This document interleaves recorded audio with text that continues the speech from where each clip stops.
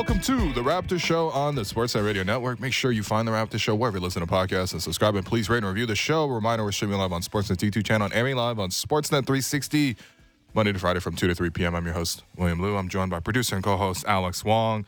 Devastating news to pass along today. We are now officially at number 2 in Canada for basketball podcasts. Draymond has officially passed us. Maybe temporarily, but if we're going to be realistic, we're going to have to pull out all the stops to get past Draymond again. So yeah, can you start doing react pods to every playoff game? Just to juice the numbers a little Isn't that bit? what we're doing right now? Like we're covering the whole league. I suppose it is that, but yeah, Dad, I know you're watching. Number 2 is still pretty good. Yeah. That's never worked He's with like Asian number parents. 2 is the first loser. Yeah, just lost rock paper scissors match 2 before we came on air. So just want to congratulate you on that. I a little fun game. I feel amazing. We love playing games on this program. I feel like is that yesterday. what we're doing today? I mean, yesterday we were playing games with James. I actually continued. We drafted our all-time playoff series yesterday. Mm-hmm, It was a really fun exercise, and I continued the conversation with James this morning. Oh, and we were just chatting about it. And yeah, there were a few that we were, we didn't get to. What didn't you get to? Was there one for you that was on your list that you were like, man, I wish I got to talk about this one? I mean, you mentioned Kings Warriors. Yeah, I was going to take Kings Warriors from this year. It was really good. It was memorable. I'm going to remember that series for a long time. Yeah, a little recency bias. I mean, it was a good series. No, it was legitimately a good It series. was really good series, but you need to let it marinate a little bit before you put it on at all time. So I was thinking back on it. Like, I actually really liked Raptors Bucks as well. I couldn't draft another one because I already had Raptors Warriors for the championship. Yeah. That Raptors was Bucks a Ted Stepien rule that we put in. Right. Shouts to Ted Stepien and the Toronto Towers. That's right. I'm reading that thing. All right. So I just want to encourage you every day that I'm reading your Manny's for Prehistoric. Yeah, appreciate you. But I was you would pick Raptors Bucks over Raptors Sixers? Because I had Raptors Sixers on my list. Raptors Sixers went to Game 7, but it just wasn't that competitive a series within the flow of it. So the reason I'm saying what about the Game 4 though? You were in Philly for that Game 4. Okay, there's two good games in that whole series. For me. Okay. Game 1 was a blowout. Yeah. Game 2, the Sixers came back and took it. Yep. Right. That was Game 3 was Jimmy blowout. Butler, the adult in the room, right? James Butler. That's right. Yep.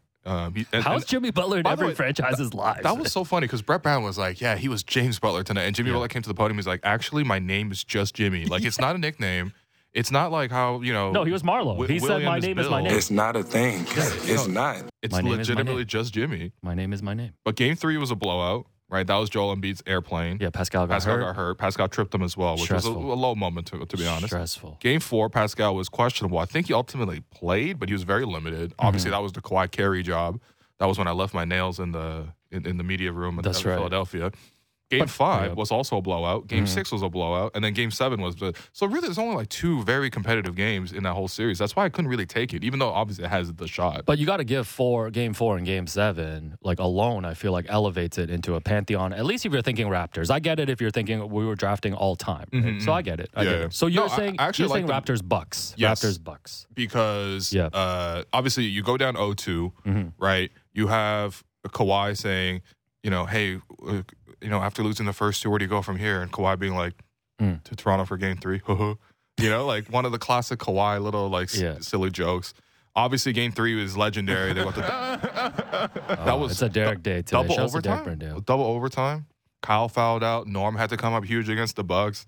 Yeah. And then games 4, 5, 6. Like obviously, Fred really came on strong. He was like shooting like 20% from 3 prior to that. But obviously, the baby came, and obviously he started just shooting everything.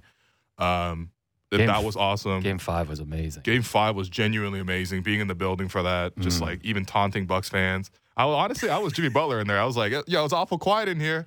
A lot of people leaving. I honestly, if you looked at my 2019 tweets, from Media Row, I'm just filming like Milwaukee Bucks fans leaving the building. Yeah, also leaving Pfizer for them. Also look up hashtag AC Fan Flight. Yeah, you know what? Lou. Go ahead and do that, man. Yeah, and you know what? maybe AC don't. Fan Flight. Let's do it again. Let's run it back. Oh, what? And then Game 5 after the Raptors won. Game 6. Yeah. Obviously, how great that was because Toronto was losing that game severely. Before I let you get to Game 6, Yeah. Can we just take a second on Game 5 too? Because I know that's the one where I believe Fred hit 6 threes. 6 or 7. 6 or 7. Who's counting? Give or take. But I don't think we talk enough about that fourth quarter from Kawhi. Kawhi took over. Like, he was Kevon Looney. He was Kawhi Leonard. He was Klay Thompson. Like, he played every role. Yeah, he did everything. And he was already banged up at that point. I don't think we talk about that one enough because he had the other moments, right? Absolutely, because he set the bar so high for himself. Yeah. But I just remember that whole fourth quarter really turned around with him hitting a couple of pull-up threes over Brook Lopez, and they're able to win that game from behind. And then game six, the Raptors were down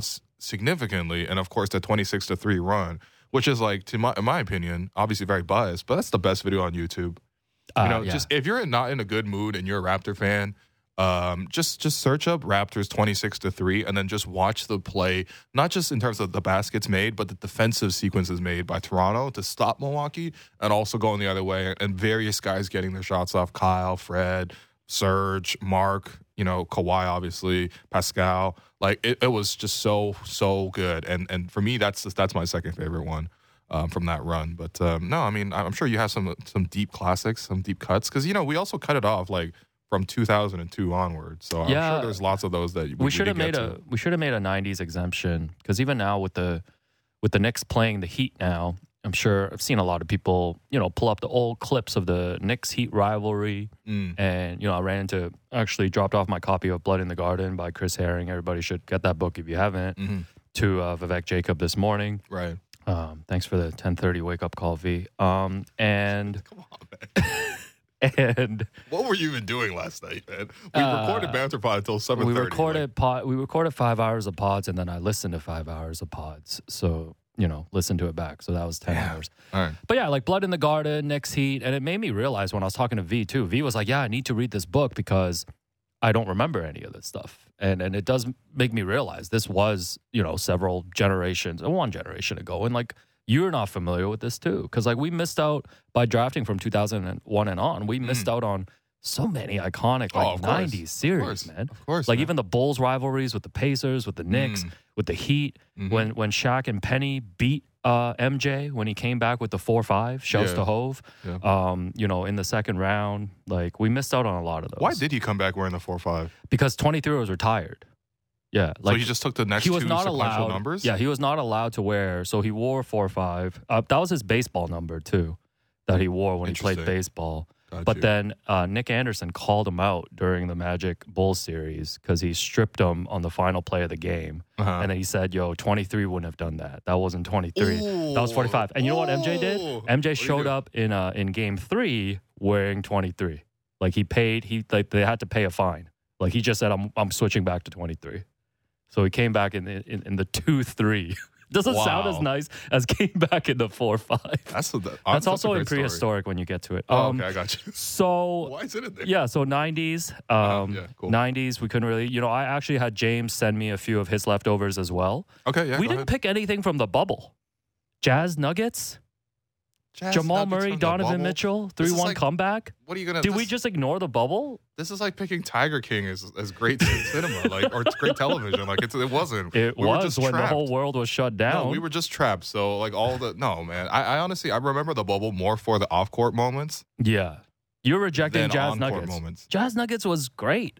I mean, I suppose. You're saying no to that. That thing was like 2 p.m. in the afternoon, and then I went outside for a walk because that's all I could do in the pandemic. You know what? 2 p.m. ball did not hit during the pandemic. No, it wasn't right, man. I was literally going to wake up. I literally woke up, walked from one room to the next room into my office. Yeah. Hopped on a Zoom call with Nick Nurse, asked him about if Matt Thomas is going to play minutes tonight. Oh, thank you, yeah. And then watched the game, covered it, wrote 10 things, did a React pod. It's 4 p.m. at that point. I'm going outside for a bike ride for 2 hours. Yeah. Maybe playing some basketball and then coming back home. Yeah, you sent me a lot of, empty Young Dundas photos during that period. Yeah, I just wanted you to know what it looked like in your neighborhood. You're like, here's Young Dundas, completely empty. Those are some eerie photos, actually. It was actually freaky. I've never seen that place so empty. But I mean, that's what I remember from the bubble more than I remember the games. How about Clippers Mavs from 2021? So that's the Luka Doncic. That's pretty good. That's a pretty good one. Yeah, but I feel like, would I put that all time though? I mean, Luka was doing some all time stuff in that series. Sure. So was Kawhi. No, that's fair. Yeah. Raptors Sixers he had from 2019. I don't agree with that one just because that series was all blowouts. Yeah, and he also had Kings Warriors like you, so you're vindicated. Hey. Yeah. So. All right. The ones that I didn't get to, 2012, LeBron's Miami Heat against the Celtics in the Eastern Conference Finals. That's a great one. That's when Miami jumped out to a 2-0 lead. Boston won the next 3. And this is the LeBron stare-down meme that is circulated now when he dropped 45 points and 15 rebounds. Right. Game 6 at the other Garden. Because the big 3 had come together, and obviously they were the biggest story in sports. Yeah. But then, obviously, they lost in 2011. Mm-hmm. If they had lost that series and they were down... let's do a what if. Like, if they lose that series, you think they trade one of Bosh and Wade? They've already said it. They were going to trade Chris Bosh. Man. That would have really changed the way they were able to play. And yeah, I mean, you just have to wonder like what the psychic toll is on that team, right? Because the whole world was kind of against them, and until they won, it was going to remain that way. So what LeBron did in that moment, you can't really overstate the amount of pressure that was on him. Mm-hmm.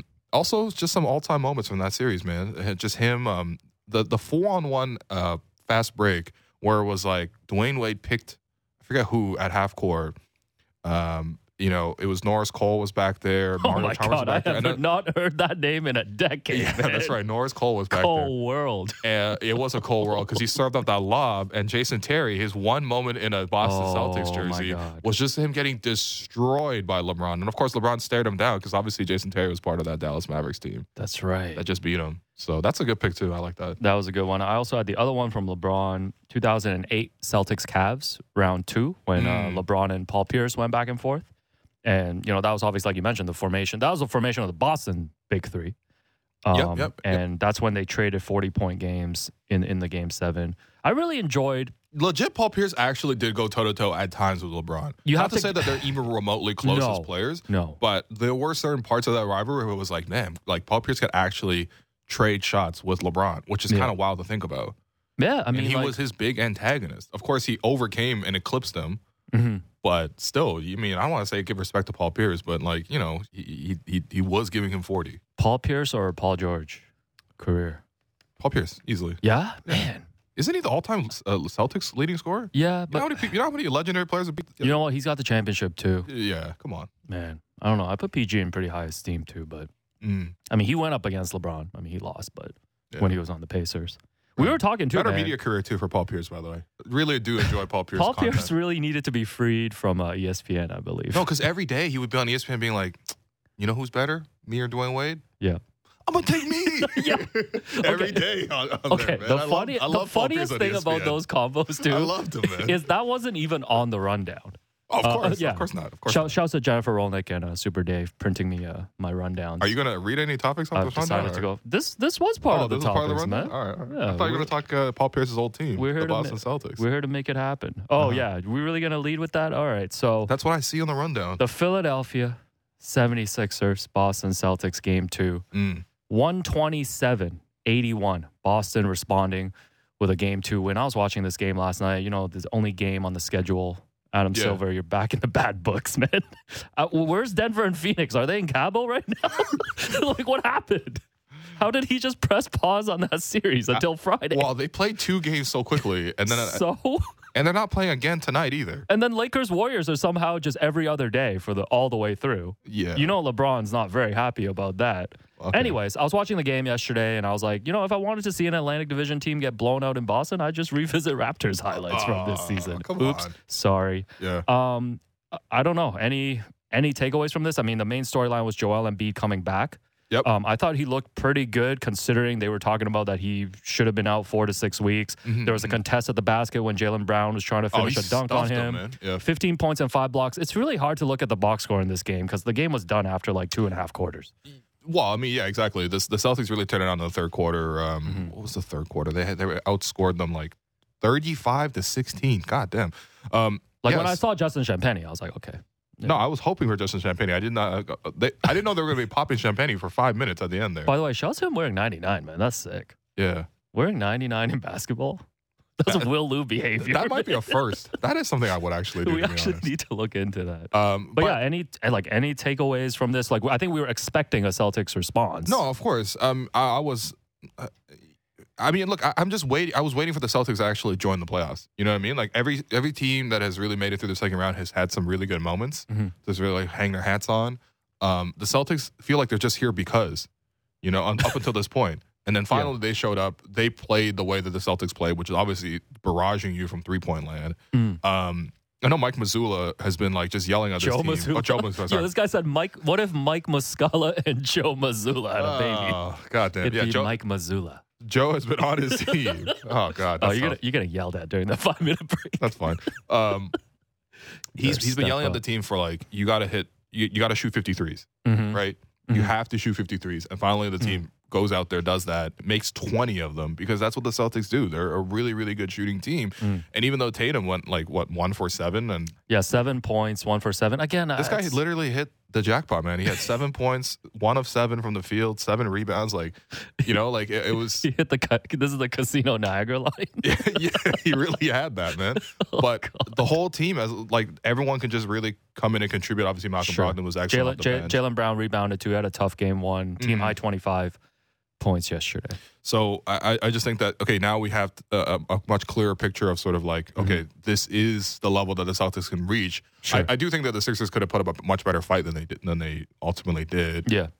But yeah, I'm still picking Boston as a championship pick. But I don't know.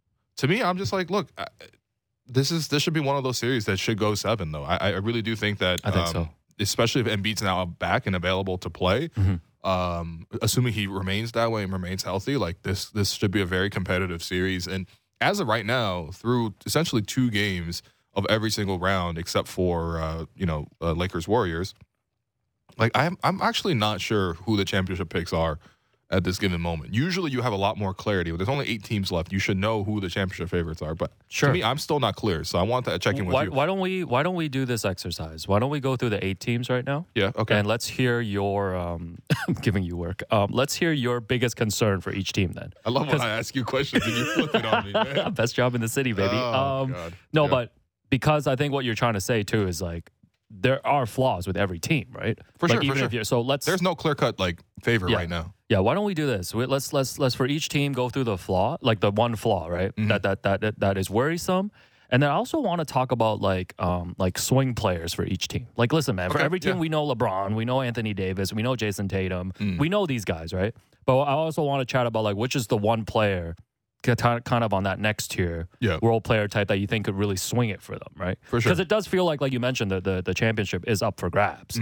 So let's start with this series then. So Sixers, what is your biggest concern with the Sixers? I think it's still James Harden, because I think the Sixers and 2 of 14 yesterday. Absolutely, right? 12 points. Joe Mazzulla was talking about it too. He's like, look, you have to prepare for the Embiid-led minutes and then the James Harden-led minutes, right? And we saw clearly in game 1, the pace and the flow they're able to play with when James is really leading the charge is a very different style than when Joel Embiid's playing it, right? But however, we also know that Harden's performances in the playoffs has just been really inconsistent. I honestly didn't even dislike his approach or the shots that he took in game 2. He had a lot of threes just like really rim out. But ultimately, like, yeah, you just need better production than 2 of 14. And I do think that, like, I was really surprised with the way he was able to score in both the mid-range and getting to the basket. In game 1, he came off of a lot of time to rest, and so I thought he was really fresh and he had a lot of burst. But what we have seen in the last couple of playoff runs is James Harden hasn't been able to consistently score outside of those step-back threes. And when he's asked to score and create one-on-one, it hasn't really looked that good. So I think he needs that energy to play fast. He needs that energy to really score as well. He's the biggest swing piece, and he shouldn't be, because he should be just like a consistent star that you can count on alongside of Joel. If he could be that, I think the Sixers would be championship favorites. But I don't believe in that, despite what I saw in game 1. Yeah, I mean, I guess the most obvious thing too is just Joel Embiid's health too, right? Like, listen, there's a lot of caveats, but it's like I'm still waiting for him to have that signature moment, right? And then once again, he's dealing with an injury and playing through that.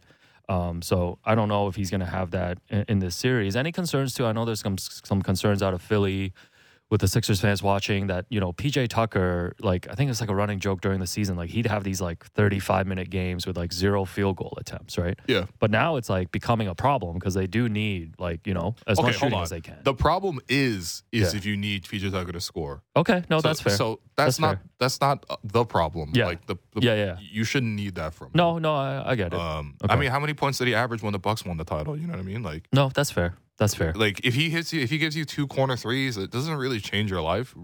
Mostly you need him to defend and really shut down an opposing star. And I feel like, to me, it's questionable on that end. Like it really is questionable on that end. I think partially because the Celtics don't always need to rely on playing one-on-one. I think PJ Tucker's really good on that one-on-one defense. But when we're talking about like guarding the Celtics, you really have to be locked in on rotations, contain the dribble penetration, contain them in transition. There's a lot of like team defense that you need to put into place. So it's not as much like PJ's just playing one-on-one and really slowing down like Jaylen Brown or Jason Tatum. Which I think he's still capable of disrupting people one-on-one. I have no doubts about that. But the Celtics are very much like drive, kick, and then eventually catch and shoot from the corner three. That's not a play that you just like consistently shut down unless you're never helping off that guy. Yeah, the other thing I was thinking about as we talk about these teams too is like of these star players that we talk about, it's interesting to think about like who has the most to like gain or lose coming out of these playoffs. Because like you think about Joel Embiid, it's like he's finally won his MVP, which I'm really happy for him because like he's the guy who wanted it the most. I love how you saw he gave a quote to the media yesterday. He's like, I told you guys that I don't care about the MVP. That was just so you guys would stop asking me about it. No, I was like, oh really? This is worse than Spo being like, there's beauty in the struggle. I'm like, really, Joel? Oh, I didn't know. Sorry, I thought you genuinely didn't care about the MVP. Oh man. But now it's like the only thing left on his resume, but it's a big thing, is not just to win the championship, but to get out of the second round. Like he hasn't been out of the second round, right? Like the playoff resume is lacking. And I wonder too, it's like he's not old, but like he's getting up there in age. Like he's almost 30, I want to say. Like I think he's 28. Yeah, 28. Yeah, something like that.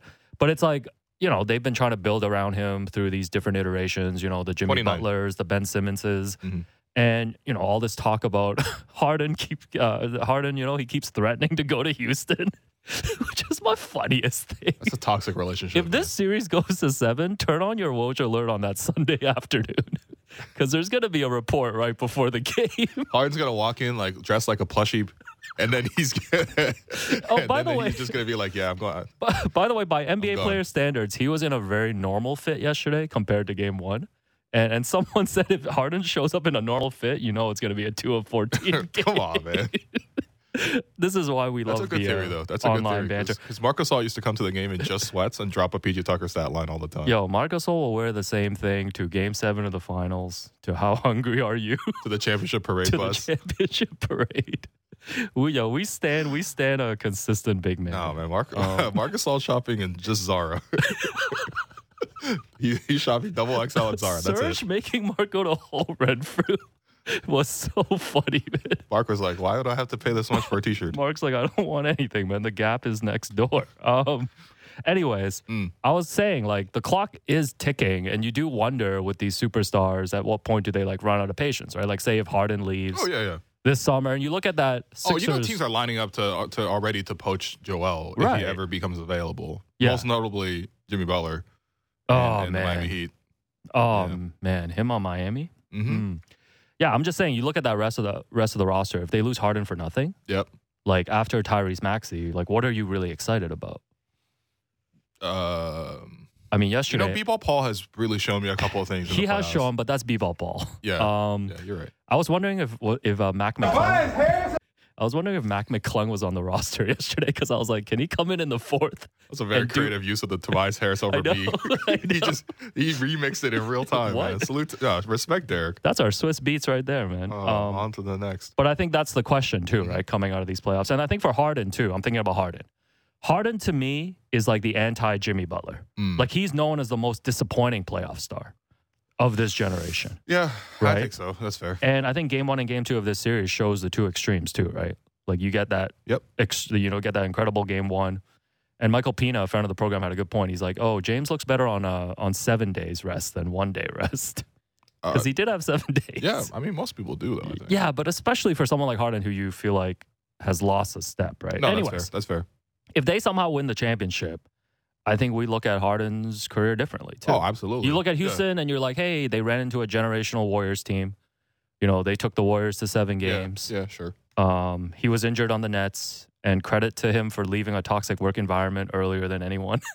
He did leave a year early. Do you remember when Harden also had to come back early from injury, and then Steve Nash played him like 42 minutes? No, probably like 48 minutes. Yeah, that was workplace malpractice. And he was like 1 of 16 from the field or something. He couldn't even run. He was limping. Yeah, the whole time. Yeah. He was putting up. What happened to matchup hunting, by the way? That's what I was thinking about when Jimmy Butler got injured in Game 1, but he stayed in the game. It's like, are we not going to bring him into the screen and run him in the pick and roll or something? Like, yeah, because if James Harden's dealing with that groin, you know what I'm doing? Yeah. I'm jab stepping towards that groin every time. I'm just facing him up. No, you're right, man. You're right. You're like, let's just test if you can go back run. Really. Yeah, exactly. Anyways. Yeah. I think that's what they have to lose. Let's go to the Celtics. What's your biggest concern with the Celtics? Just their seriousness, their killer instinct? My concern with the Celtics is just how focused are they on defense? Because I think over the course of the series, if they're going to launch threes like this and they have really good shooters, like they're going to have nights where they make or miss and you're not going to necessarily win. Make or miss. Yeah. But defensively, I need that intensity return. Like last year, the Celtics were able to turn this thing around and really launch themselves into this like title contention window by playing elite defense. And I just don't feel that same urgency for the Celtics. I always feel like when I'm watching the Celtics, they feel like they're confident that they can just outscore you and outgun you. And that's just not going to work consistently in the playoffs. Like, I know this team has a higher gear to access in the playoffs, so I want to see that happen. I mean, we kind of saw it yesterday, but not really. Like, they just kind of blew them out of the water yesterday. Yeah. And eventually you're just like, all right, we got our one win. Let's roll out of here. Right? That's the feeling you got from the Sixers, but I want to see them defend at a very high level consistently before I want to crown them championships or titles. Favorites. I do think, like, and you've mentioned this, like a lot of the national media is from Boston. There's like half. There's just a bit too much hype about this team when they haven't done it. I know. I was really impressed with them last season. It goes both ways, though. Because they also get slandered a lot. Do you see what Joe Mazzulla was saying at the postgame? He did a little mic drop, right? He was like, oh, no, none of y'all asked me about the adjustments from Game 1 to Game 2. Okay. And then he walked off the stage. Yo, I love when coaches get involved in this type of trash talk. I'm like, again, like, listen, the media is just going to kill you when you lose, and they're going to praise you when you win. Like, you can't. There's nothing you can do about it. You can't win. You can't win against the media. No, you're literally arguing with the win, man. Like, it is what it is. Yeah, I think for Tatum too. You know, obviously, if they win a championship, I mean, I don't even know what that vaults him into in terms of like how you look at him, right? Because like, like suddenly he makes a huge jump. I suppose, but I also want to see him perform at that like top 5 level consistently on a high stage. No, that's fair. Because like, you know what I mean, like. You earn that respect of a guy like Kawhi, where we've seen him do it, right, in 2019. And so from that point onwards, I'm always going to have that respect for him. Or like I've seen Steph do it like consistently, obviously, but also especially the last year, you earn that respect for him. And, you know, you're seeing KD do it on the big stage. So it's like, okay, I earned that respect. Like, I think I'm waiting for Jason Tatum to like have that takeover moment. I mean, he arguably had it last year. Like, he went into Game 6 against Milwaukee, and the Sixers were, and then the Celtics were down, and he had an amazing game. Yeah, and I just kept telling you, he's still not him. I was a big hater last year. No, that's fair. Towards I think we were also at Superfresh. We were definitely at Superfresh. I didn't want to mention that. Yeah, but we were. On air. We were. We were at Superfresh for the entire playoffs. Who's your biggest swing player on that team? Jaylen Brown, Marcus Smart, Derek White? I don't even know, to be honest. The whole team is kind of like high variance just based on how many threes they shoot. It's kind of like the whole team. They really swing. They swing together. Yeah, this is like the league now. Yeah, like I'm really excited if you're shooting 50 threes, if you have a cold night, you're going to lose. And if you have a hot night, you're guaranteed to win, basically. Look at Grant Williams in Game 7 last year against the Bucks. Right. Yeah. God. I just love this swing player question because I can't wait to get to Phoenix because they have no swing players. That's my least favorite part of the Celtics, man, having to root for Grant Williams. Yo, he's slow. Yeah, he had a disappointing year this year too. But anyways, I think people just found him to be super annoying. But he is very useful in these playoff series when he has like. I thought he did great in guarding Joel last night, for example. Sure. Yeah. Let's finish the East and then we can take a break. All right. Miami Heat. What is your biggest concern? Jimmy Butler's ankle. That's it. Sure. I mean, not that's it, but like that is my biggest concern. My concern is like they had such a terrible offense during the regular season. Mm-hmm. Like, is this going to sustain? Right. Like. They've played so well in these playoffs. Like the numbers they put up against Milwaukee. Yeah. Even in Game 2 without Jimmy. Like I really don't get how they keep finding ways to do Gabe this, Vincent stepping up. Gabe Vincent is having like a Fred VanVleet style of like push and run. And like, you know, his secondary scoring is really propelling this team that doesn't necessarily have that much scoring onto itself. And yeah, I mean, I just think that their system is really good. They're able to really spread the wealth around. And it's impressive that they've been able to replace like so many key scorers for them. You know, like Tyler Hero also got injured too. Oh yeah, we just like completely glossed over that. He was like their second best offensive player behind Jimmy throughout the course of the regular season, and he's just gone. Yeah, what does that say about Tyler Hero that they're able to just soldier on? Sure. Right. Or like Victor Oladipo went down. They just pull random guys out. It doesn't really matter. Like I think honestly, like, can Spo lift Finals MVP? Like I need to see Spo lift that Bill Russell trophy. Man. Is this the Chris Mannix poll from back in the day? If you could build a franchise, would you start with Giannis or Brad Stevens? I mean, you would have to go. Speaking of Boston media bias, there's my number one example. Like, even after Nick won the championship, which Brad Stevens did not do. I'm sure I would have done a Steph Curry or Nick Nurse poll. We never did that though. We never did that, and Nick actually won a title. So. No, that's fair. I think Jimmy too. When you think about legacy of these guys, I actually think his legacy is pretty set.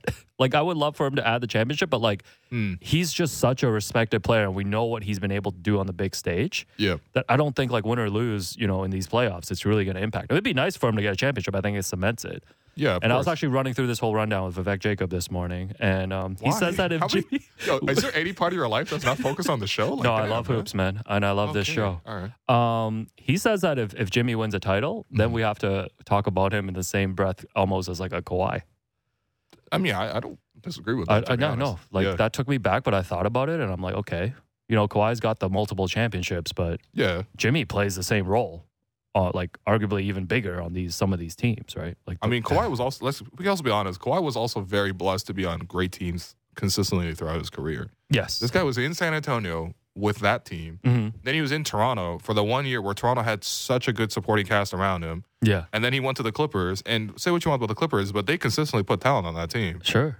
So I don't think Jimmy's played with as many talented players as Kawhi has. Yeah, I still think Kawhi's better, no doubt. I thought No, I get it. The 7-game series against Philadelphia kind of proved. But you're saying I get it. The situations are very different. The big what if for me will always be like, man, I just wish Jimmy and Joel just stayed together.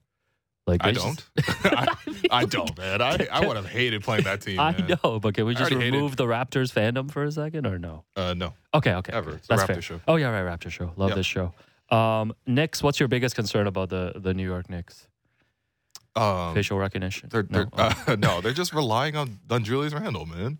Oh yeah. Okay. I like the supporting talent, the cast. I think Tom Thibodeau has done a really good job of building out the system, and guys really know their roles and they come in and have great impacts. Shout out to role players in the playoffs. Josh Hart has been amazing in his role. Yep. Isaiah Hartenstein has been amazing in his role. Yep. Mitchell Robinson has been up and down, but when he's good, he's really, really good in that role as well, especially against Cleveland. What happened to my guy Emmanuel Quickly? He hasn't really shown up in the playoffs. It's just tough. I feel like just one thing for young players, you just never really know. He's like a Bones Highland now. So, he hasn't really been able to step up in that same way, but other guys have been able to chip in and contribute. RJ Barrett's also really stepped his game up. Sure. So, I really respected him as well.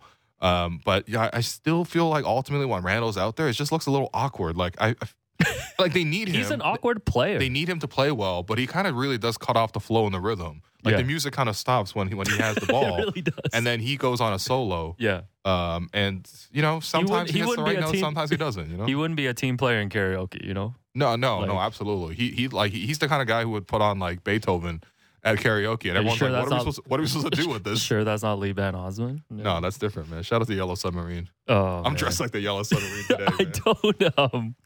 I don't really have a star player that has most to gain or lose for the Knicks because, you want to talk about Julius Randle's legacy? I just think that this is probably as far as the Knicks go, though. No offense to the Knicks, but I can't see Jalen Brunson carrying them all the way to the conference finals. I think they can win the series. I think they only because Jimmy's banged up. If Jimmy was healthy, I think the Heat absolutely take this. I think if they get one in Miami, it's 2-2. The Garden. I mean, that's a home court. But here's the thing: the Garden is real, but for a team like the Heat, I've never seen them afraid or shook at any moment. I just don't want to see Miami go any further, man. This Heat. But you're gonna. What you are gonna. We rolled in here at the start of the playoffs. You're not. We were doing first round predictions, and we said Bucks. We said Bucks in 4 before the Heat. We were wrong. Before the Heat even won their play-in game against the Bulls. We're it doesn't matter who Milwaukee plays. Yeah. Miami is a terrible team this year, but now we're seeing the beauty in the struggle. Yeah, you're right. You know what? Spo was wild for that one. I'm so mad at that one, man. But it's Asian Heritage Month. We can't say anything. So, did we resolve who we like to come out of the East? I still think it's gonna be Boston. Boston is clearly to me the most talented team out of the four. It's so hard, man. But if it's Celtics Heat again, I actually think that series is going to be long as well, man. Of course. That's the thing. I think any of these teams match up, it's a 6 or 7 game series right now. That's how it should be, though. I picked the Sixers to make the finals. Well, here's the thing. It's way more unclear in the Western Conference, but we'll get to that on the other side of this break. Do you have to do the read here or no? After the break. After the break? Okay, all right. We're going to take that break. I've been your host, Walu. That's Alex Wong. You're listening to The Raptor Show on the Sportsnet Radio Network. When we come back, we will talk about the Western Conference playoff picture. Have you checked out BetRivers yet? Download the BetRivers online casino and sportsbook app today. Get in the action this basketball season with thousands of betting options. Plus, don't forget about BetRivers Sportsbook award-winning customer service. It's a whole new game with BetRivers online casino and sportsbook. Must be 18 plus. Available in Ontario only. Please play responsibly. If you have questions or concerns about your gambling or someone close to you, please contact Connext Ontario at 1-866-531-2600 to speak to an advisor free of charge.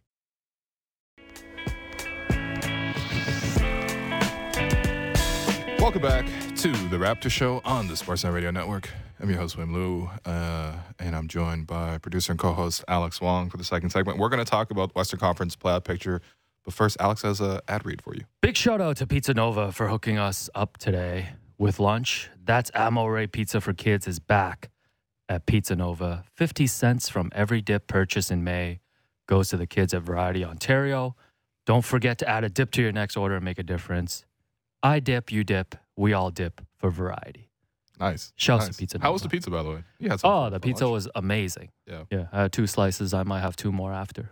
You know, 2 slices left. Every time I come in the studio, they go quickly. I'm like Denzel Washington. There's none left. I'm gonna leave here with something. Oh, Derek Brandale just told me there's none left. I'm gonna leave here with nothing. Yeah. Shouts to Pizza Nova. At least you got the appreciate 2. it. So that's good, man. Might gotta go to never mind. Fair enough. Shout out other place. What's up? You got a programming now. I have a program to add as well. Okay, so as we mentioned on the show yesterday, so our run on YouTube for this season will be finished on Friday. So RIP the chat. Unfortunately, we're gonna have to trade Fred somewhere else. But yeah, we will continue to be live on air on Fan 590, airing on Sportsnet 360 and streaming on Sportsnet Now. So you can watch us there or listen to us there. And of course, the best place to catch us is wherever you download your podcasts. Get the May Banter Pod with Andy Liu. That we recorded yesterday. That's the thing. Banter Pod is podcast exclusive. And we were here at the studio here until 7:30 yesterday, making that happen. Shouts to the Geek Squad and Derek for helping us. Absolutely. Seriously. We run into a lot of tech issues.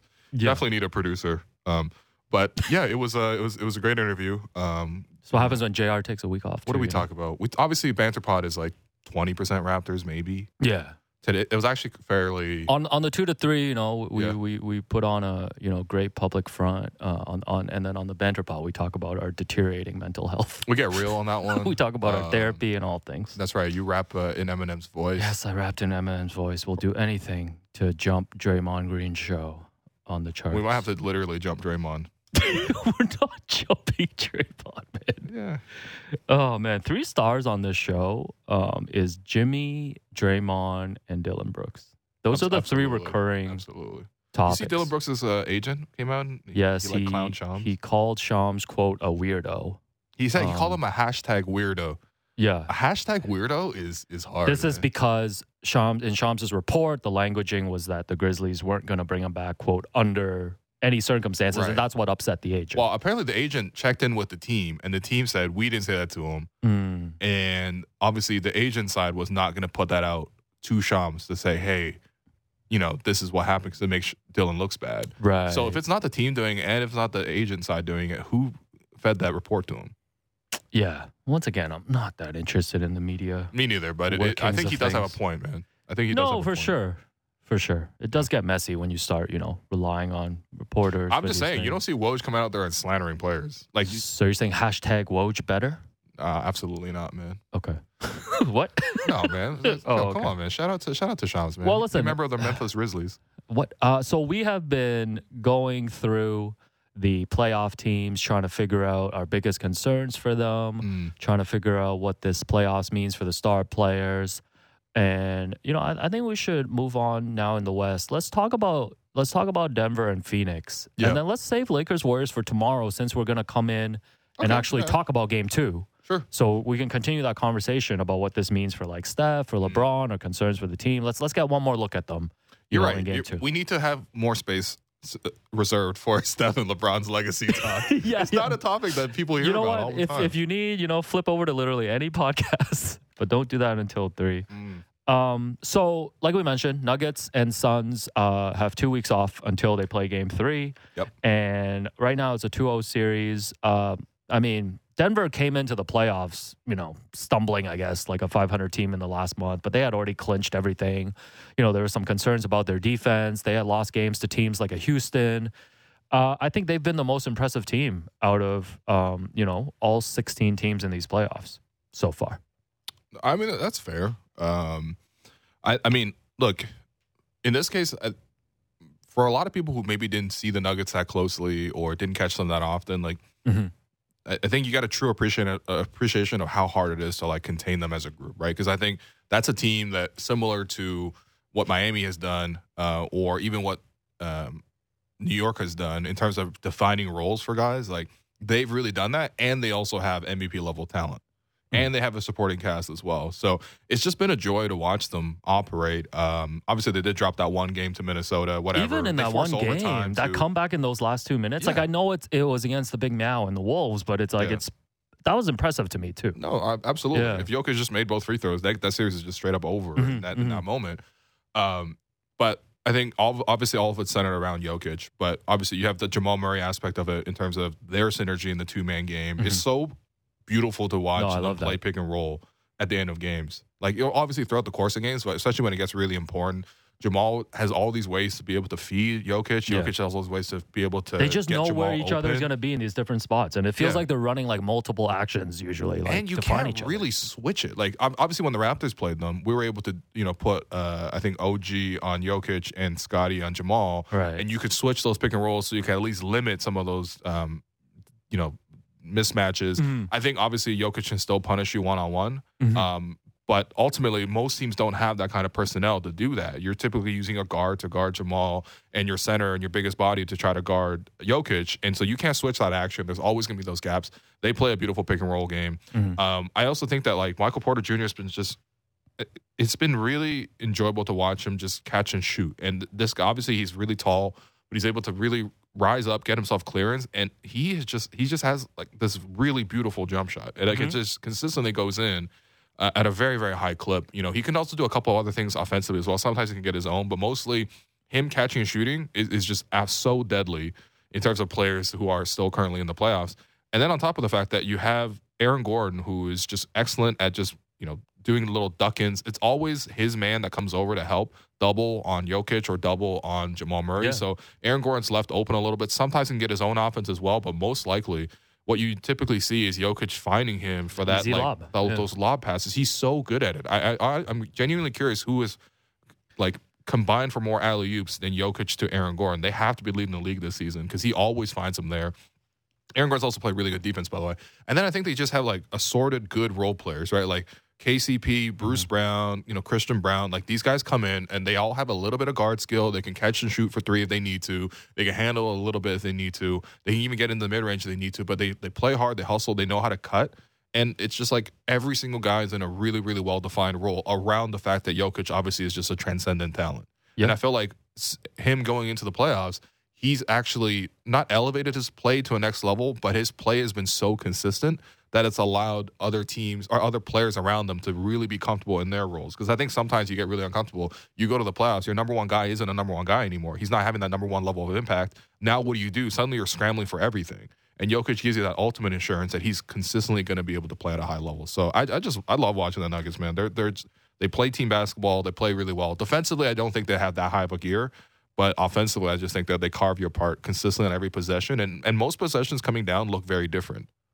Yeah, no, I think it's such a contrast in this series too. When you talk about the team play of Denver and the continuity, and how Jamal and Nikola Jokic know each other's game so well. Contrast to Phoenix, which is not a basketball team. It's just two dudes and then a bunch of other guys filling in spots. It does feel a little bit like a pickup run. I'm not gonna lie. It's not a basketball team. And but I mean, they're awesome to watch. Are they? You don't think Devin Booker's awesome to watch? Devin Booker's awesome to watch, but that whole team is not awesome to watch to me. No. Yeah, they don't play like team basketball. Yeah, no, but I think it's an ultimate contrast in style. No, I think sticking with Denver too, like very different players between the big three in Golden State that's won all these championships, and then you talk about Jamal, Nikola Jokic, and even Michael Porter Jr. But it's like Michael Porter Jr. reminds me of like Klay Thompson, the way he's able to shoot, especially when a little bit. Yeah. And then the chemistry, it's like the Steph Draymond chemistry. I feel like Jamal and Jokic are kind of working their way there too. They just know each other so well on the court. And we've seen the sustained success of Golden State. And like we haven't seen Denver break through. And it's because they've had to deal with so many injuries the last couple of years, right? Last couple of years, Jokic has had to roll in to these playoffs with like absolutely nobody around him. Again, no offense to Will Barton, but we saw Will Barton here in Toronto, right? Yeah, anyways. That was one of his like leading scorers alongside of him. Yeah. So, I think I would have to say if we're doing this whole exercise, like to me, Denver is the favorite right now. Yeah. I mean, I still expect the series. I still expect Phoenix to take at least 2 games, if not even take it to Game 7. No, I think this is over in 5. Really? I think this is over in 5. I don't know, man. I think Devin Booker, his scoring, I mean, it's always been the attribute that has really stood out in his game. Mm-hmm. But he's taken that to another level. I love his competitiveness, too. He's been scrapping on defense. Yeah. There's a bit of playmaking for him as well. And, of course, KD can just be KD. I think, they just need to shoot more often. But, that's not – if that is your only adjustment. That is the only adjustment. Being down 2-0. And I know Denver wasn't a great road team during the regular season. Yeah. So, sure, maybe they come back 2-2. But, tell me the other players on the team, man. Like, the ball is still going to swing to Josh Okogie when they, double and collapse on Devin Booker. Like, it's still going to go to Torrey Craig. You still got Campaign coming off the bench. Bismack Biyombo is your first big. People crying for TJ Warren and Terrence Ross as, solutions. No, Terrence Ross is not a solution to anything. There's nothing there. This is not a team. No, I mean, it's interesting because I think Monty Williams has done a good job over the years, especially when the Raptors have gone to play Phoenix, which is only twice a year. But, you get to see them with or without Chris Paul, with or without Devin Booker. They're still able to still operate and play as a team and as a group because they had a couple of those connecting pieces. And I feel like now, when you watch the Suns, it feels so weird to me because those guys, those supporting players, I mean, you were asking me this the other day, too. You were like, didn't these guys play well in the finals run before? Like, didn't we see Campaign have good moments? I was so impressed with DeAndre Ayton when they made the finals. Yep. And I feel like he's regressed as a player. Sure. So, I do think that, for that's a coaching struggle for Monty Williams. I don't think he's going to get let go or anything, but I do think that next season, he's going to have to figure out how a lot of these pieces work together. Right now, he can't even decide who his fifth man is. But that's what I'm saying. And if Chris Paul's also injured. How are you sitting here and telling me they're going to take it to 7? Because they have Devin Booker and Kevin Durant. I know, and they've had them so far, and they're down 2-0. That's different, man. The most impressive thing for me with Denver was you can't beat Denver in Denver, man. It's just it's so hard to do. But game 2 was they had a terrible game from Jamal Murray. The offense couldn't get humming the whole time. For them to win that kind of game 2 was really impressive to me. Because when you think of teams going into Denver, it's just they got run out of the gym, right? Yeah. And I thought Devin Booker and KD both played really well. They put up their numbers. But they got to. But you're like they need to play. I'm not kidding. Are they playing? They're playing tomorrow night. Yeah, I need them to combine for 60 shot attempts. They need to combine for, I think, 90 points for them to have a chance. It's doable for them. It is doable, but they're going to have to do that 4 times. I know. They're not going to do it 4 times, but they're going to at least do it once or twice, I'm telling you. But I think this is a lesson we got to learn because, I think when they traded for KD too, I was right away being like, yo, we got to have them as the favorite because of the talent. Right? Yeah, for sure. And we haven't even talked about Chris Paul is out for the next 3 games. I know this is not prime Chris Paul anymore, but you're still missing a point guard. You need a point guard. Yeah, you need a guy who can run pick and roll at Jokic. Yeah. I feel like that's the only way that you can really expose him is if you consistently put him in pick and roll. Even when Toronto played them, it was Fred and Jakob played pick and roll against them nonstop, and they actually both had great games. Yeah. Just like how last year when the Jokic went to the playoffs, it was Steph running pick and roll at him nonstop, and that actually allowed the Warriors to really get by the Nuggets fairly easily. No, that's fair. I think that's the only way. You need a point guard to beat them. Yeah, and Chris Paul being injured really, really hurts in that sense. Yeah, I think the lesson is just we just have to give more credit and more value to continuity and team building and stuff. No, that's fair. Because this team really came into the playoffs and right away had to just find themselves, right? Yeah. Like without having just a runway to figure out roles. I don't know what these guys' roles are. They're just being thrown out there to stand in the corner, go there's no connectivity there. Yeah. And that's the thing too, because I think, even in the playoffs for teams that have continuity and stuff, they still have to redefine themselves. They still have to reinvent what they're doing. Even think about when the Raptors won the title, right? In the Sixers series, they had to figure out, okay, for this matchup, we need to play Serge and Mark together. And we need to never play any other guards other than Kyle Lowry, right? And that's what they figured it out, right? And then they figured it out. In the Bucks series, they had to figure out, okay, look, Kawhi's going to have to volunteer to cover Giannis, really cut that off. We're going to, make some other adjustments as well, be able to win that one. And, I think you're going to have to consistently reinvent. That's what the playoffs are. There's going to be different matchups, but you also need a base thing to fall back on. And I still don't feel like Phoenix has that base even set. They need more players. They just need more players. I mean, they just need players to figure out the roles. They need more coaching too, and they need more time, but they don't have it. But listen, speaking of no more time, we don't have any more time. Oh, man, I love talking hoops today. So that does it for us today. I've been your host, Will Lou, and you've been listening to The Raptor Show on the Sportsnet Radio Network. Make sure you find The Raptor Show wherever you listen to podcasts and subscribe. And please rate and review the show. Reminder, we're streaming live on Sportsnet's YouTube channel and airing live on Sportsnet 360, Monday to Friday from 2 to 3 p.m. Thanks once again to producer and co-host Alex Wong, our board producer Derek Brandale, and Jennifer Roland for helping with the YouTube stream. Are the Leafs winning tonight? Yeah, Leafs 7-0. Okay, let's do it. Leafs 7-0.